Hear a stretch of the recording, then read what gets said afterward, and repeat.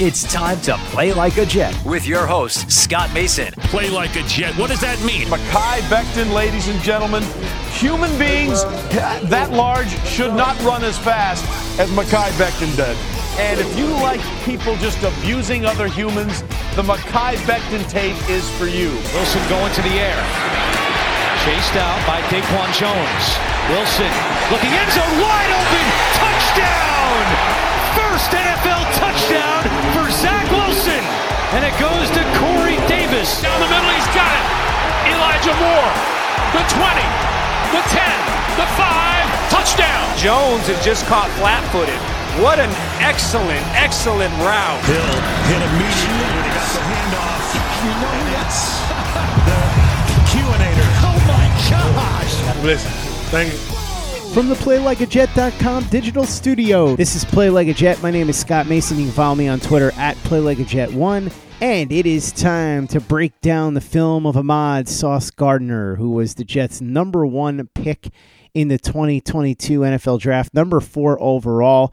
And so to do that, we bring in our friend who is the Thunder from Down Under, Mr. Luke Grant. Luke, you made a fantastic video over on the Play Like a Jet YouTube channel. Really excited to talk about it with you. Yeah, I'm excited to break down the tape. I mean, I think the Jets were in a fantastic position, whether it was going to be Sauce or Thibodeau. The Jets go for Sauce Gardner. He's a fantastic scheme fit here in the Saleh defense. And every time I watched the tape, you just found something else to fall in love with him about. I made an initial breakdown. I went through kind of his holistic game and everything he did well. But then I went back in the video that I made recently, just looked at him as a press man corner and what he can do on big downs for your football team. And I'm just super excited to see him in green and white this fall. Luke, when Mark Ross came on the show, he said he thought Sauce Gardner was the best player in the draft, and it was mostly because he looked at his tape and saw almost nothing but strengths. Not that he was a perfect prospect, but he didn't have any real glaring weaknesses. Before we get into each part of his game, is that more or less what you saw when you watched the tape? That's exactly it. I mean, even if you take away the high-end play, which was definitely there, the reason why you could understand people souring on Stingley, I wasn't one of those people, but was because of the injuries or because the tape got a little bit worse in 3 games in 2021 and he gave up a couple more deep completions. With Sauce, it just wasn't there. You know, it's pretty well known that if you threw the ball into the dirt on every single play, you would have had a higher passer rating than you would have targeting Sauce Gardner throughout his college career. Just an incredible ability to do everything at a high level. There are no holes, there are no weaknesses, and that's going to translate in the NFL. Luke, you have 2 videos up on our YouTube channel on Sauce Gardner, and for anybody who hasn't watched them yet, I highly suggest you go ahead and watch both of them. But the most recent one that you put together, as you said, really focuses on his ability in press man coverage. Tell me a little bit about that. Sauce's hand usage and his length at the line of scrimmage and ability to jam receivers and to dominate. You know, we think of the cornerback position as such a reactory position. So, in other words, they're just reacting to what the wide receiver does, similar to an offensive tackle in pass protection. He changes that. He changes the relationship between those two positions. He's able to dictate where he wants the wide receiver to go. He's fantastic at jamming guys to the outside, using the length and the extension, and then squeezing them with his body and towards the sideline. Whether it's in man, whether it's in a press bail in a zone, which Saleh loved to do in San Francisco with, obviously with Richard Sherman. So I think it's just a perfect fit here. I just looked at the techniques and how technically savvy he was. You know, sometimes you see these corners in college stabbing with the wrong hand in press, and if the receiver beats them to the outside, then suddenly their hips are turned in the wrong direction, and they're going to give up a very long touchdown or a long play. The reason that Sauce didn't do that and why he was ultra consistent at Cincinnati was because he was so technically proficient. He understood the ins and outs of his position, especially in press. And it was really the basis of everything he did. If you can dominate the line of scrimmage and you don't let the receiver win in the first 1 to 1.5 seconds of a route, there's a good chance the quarterback is going to then look in another direction and you're going to have a free play. And Sauce Gardner had a ton of those. He wins early, he wins often, and he does it with his hand placement, fluid hip flip, and an understanding of how to utilize the sideline as an extra defender. So I thought in man press, he was phenomenal, Scott, but just his press in general was at an elite level, probably the best I've seen in the last 4 or 5 years. And that is just going to be literally the ideal fit in the Robert Saleh defense. And in today's NFL, when you have so many mobile quarterbacks who can buy time with their legs, and you've got 4 or 5 seconds that you've got to be able to hold a guy, Sauce Gardner's ability to do what you just talked about is extremely important. Yeah, go and watch the Notre Dame game if you want to talk about a guy locking people down from the minute they leave the line of scrimmage all the way through the rep. There were reps that went on for 4 or 5 seconds like that. I'm not saying there was necessarily the quarterback mobility, but these extended reps and plays and broken plays, his ability to stick with it, to understand positioning, how to sit in the pocket of the wide receiver and just shut it down completely. But as I said, it all starts at the line of scrimmage. It all starts with getting your hands on him and utilizing, the wingspan that he has as a 6'2", 6'3" corner. And Sauce did it so well. And what I'm excited about seeing is with him on one side and DJ Reed, are they going to play a lot of man coverage on first and second down? Are they still going to play a lot of zone? Because both of them can do it. There are so many options now because the Jets couldn't play man coverage last year. They couldn't press on third down. They finally have the ability to do so. Play like a Jet. Play like a Jet. Luke, not only do the Jets have the ability to press on third down, which, as you said, they weren't able to do last year, they can also play zone at a much higher level. Sauce Gardner and DJ Reed are both very capable of that. Tell me a little bit more about what you saw on the tape of Sauce Gardner playing in zone at Cincinnati. I mean, it was almost equally as good, and that kind of sums up the Sauce Gardner tape. While he was so dominant at the line of scrimmage and that took your attention, it's easy to forget about the zone coverage. This is a guy who had 3 interceptions his last 2 years in college, and he had a couple of pick sixes in his career. And the majority of those came when his eyes were in the backfield, and your ability to do that is increased when you're in zone coverage. He has an innate ability to understand when to squeeze people and leverage in zone coverage, that if he gets a little deeper in his drop, he'll take away the comeback route and then can get downhill quickly and jam on the flat. One of the criticisms people did have of Sauce Gardner was that he's a very leggy athlete, and his transition step, so what that is, his ability to go from a back pedal to then close and get downhill, was a little bit choppy because of the length. I still think for a guy that size, he was really good in this regard. And there were some excellent examples against Alabama. He had a play not in zone coverage, but where he kind of shed and released and got Jameson Williams in the flat. His ability to close was impressive. So he's cerebral, he's got length. And where that plays, and I talked about this with the DJ Reed podcast a couple of months ago, Scott, when you're in zone coverage and you're 6'2" and you've got the wingspan and you're in a great position, the quarterback is not going to have the ability to throw the ball over you. Sauce Gardner understands positioning so well. When he gets in a spot and he beats the receiver to that spot and he parks himself there, he knows the ball's not coming. And if it does, it's going to be an interception to number 1. So I think Sauce is a natural playing zone. And I just keep thinking in my head, if Salah wants to play a lot of cover 3, cover 4, which this scheme often requires, and you do it from a press bail technique, and then you let him roam with his eyes in the backfield and an eye on the quarterback and reading these concepts and passing guys in zone coverage, the Jets are finally going to start turning the ball over. And that's the, benefit of playing zone, is that turnovers come at a higher frequency. And I think they're going to come in bunches this year with DJ Reed, but predominantly with Sauce Gardner. The physical tools combined with the incredible instinct, I think, is what makes Gardner such an outstanding prospect, right? I mean, how many guys do you know that are, 6'2", 6'3", have good ball skills? He's terrific at high pointing the ball, but then also run a 4.39 at the combine. Like, this dude is a freaky athlete. And then, as you said, you put that with the instincts and the cerebral nature in which Sauce Gardner plays the game, plays the position, you get that very special combination. There aren't many people who read the game as well as him, but there also aren't very many athletes who are of that higher level that play the corner spot. A lot of them are playing wide receiver in the NFL now, defensive end in a different way. So it's just exciting to see a guy that can legitimately be a shutdown corner, but can also lead to a high volume of turnovers, because the Jets really haven't had that since Revis. We're all aware of that. And I think they've done a great job of introducing 2 or 3 pieces to this secondary immediately that have allowed them to go from, in my estimation, the worst secondary in the NFL to pretty middle of the pack. And that's exciting. And I think it's got a high potential too. So Sauce Gardner's athleticism, Sauce Gardner's instincts, they're just a perfect combination. Luke, you talked about Gardner's ability to get turnovers, and that's big because we know that the Jets really wanted cornerbacks who have an ability to get the other team to turn the ball over to them. That was something that Bryce Hall and Brendan Eccles were not very good at. Bryce Hall specifically, that was a big complaint with him. As far as Sauce Gardner, talk a little bit more about his ball skills and his ability to get turnovers, and then how he's going to complement with DJ Reed. How are the two of them going to fit together?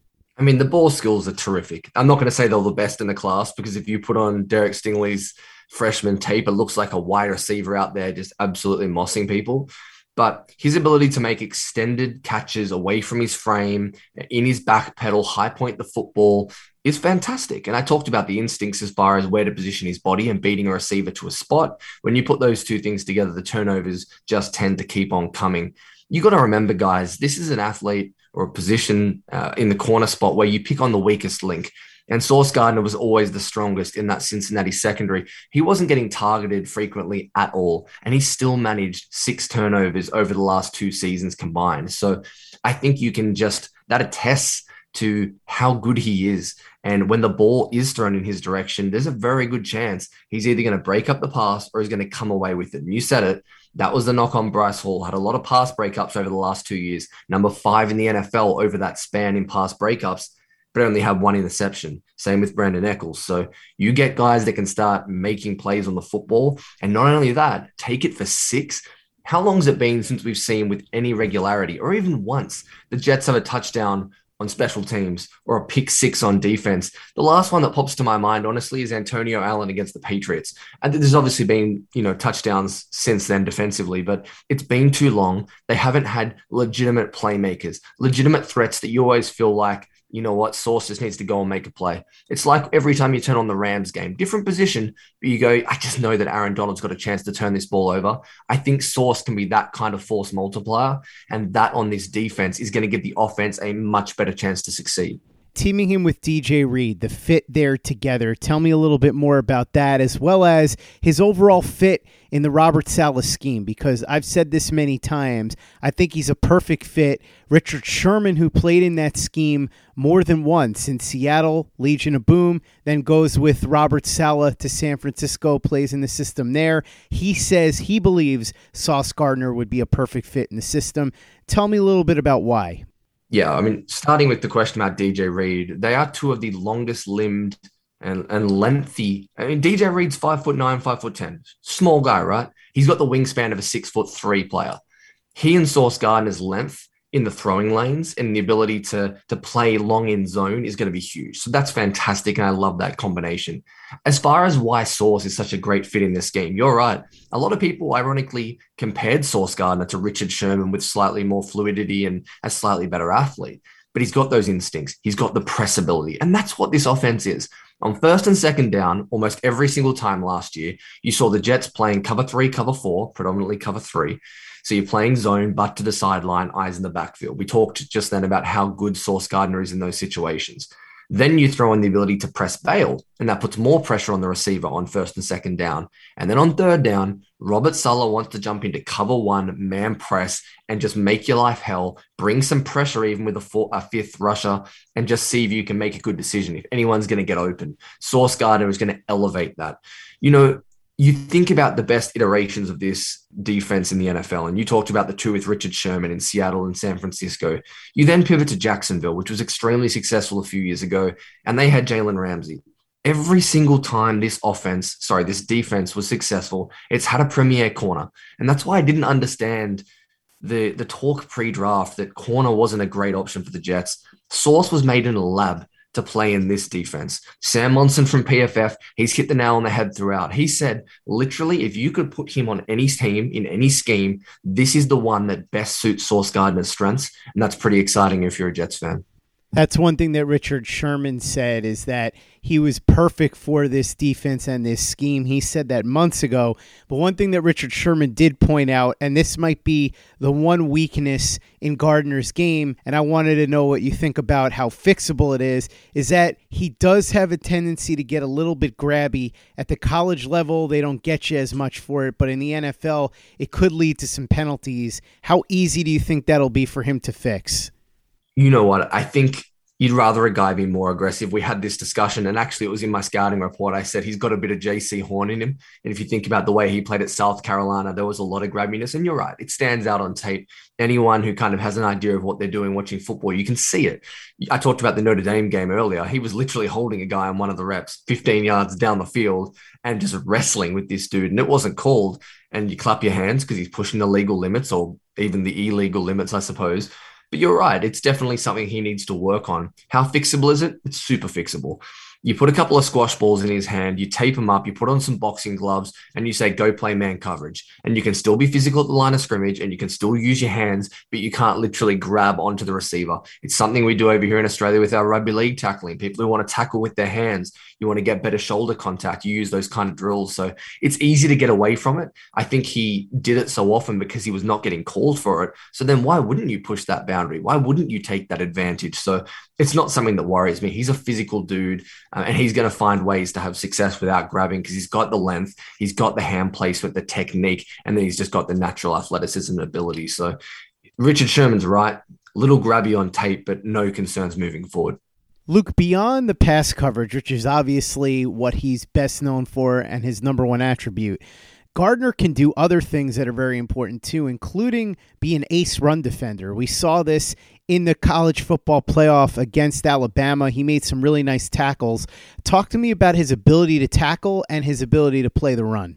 Yeah, it's something that this defense, this offense, both systems really covered, is the ability to be physical on the perimeter and to win on the perimeter. And Sauce Gardner is a very willing defender. He's got great length, which helps him make tackles outside of his frame. He's got the speed and acceleration to close down angles. I referenced a play earlier where, not in the run game, but in that kind of RPO screen where he made a fantastic play closing on Jameson Williams in space. You've seen him take on running backs. He's physical, he's willing. And I always talk about with corners, you may not be perfect, same as a running back in pass protection, but if you're willing and you're physical, then you're going to do a pretty good job. He's got that, plus he's got the athletic tools. So his run defense is of a very high level. And then the other thing I want to talk about a little is his blitzing and his ability to blitz, because when you think about the Robert Saleh scheme and where pressure is going to come from, often you think about the nickel corner spot. And that's why I thought Michael Carter was quite a good fit. But if you look at the Tennessee game last year, the Cincinnati game, Bryce Hall was used a little bit on some blitzes, which is not something you typically see your outside corners on these fire blitzes. I'm telling you, Sauce Gardner was super effective. I think he had 3 sacks last year. He had a fumble in one of the games I watched. I think it might have been against SMU. So he's got a really natural ability to disguise his blitzes really well, similar to when he's playing press coverage and zone. Sometimes it's not easy to see what he's doing. So when you throw in the ability to blitz as well, and that length and that speed and that ability to get downhill in a hurry, it just is another string that he has to his bow. So I'd say his ability to run defend, but also blitz, there's so much to love about his game. It's the holistic package, and it's that versatility that's going to give Robert Saleh the best problems possible, because he's going to have so many ideas on how he's going to deploy Sauce Gardner and how that's going to make this defense better. You brought up Sauce Gardner's matchup against Jameson Williams, and they didn't have a ton of reps against each other, but when they did go head-to-head, Sauce Gardner did very, very well. There have been some criticisms of Gardner that obviously he can't help, which is that he didn't play the best competition. Who's the best receiver that he shut down? And people will point to the reps against Jameson Williams. I would also say that as a freshman, you go back and watch him against UCF when he went up against Gabe Davis, and he shut Gabe Davis down, and we've seen what Gabe Davis has become in the NFL. He had an incredible playoff game, but he's become a really good receiver for the Buffalo Bills.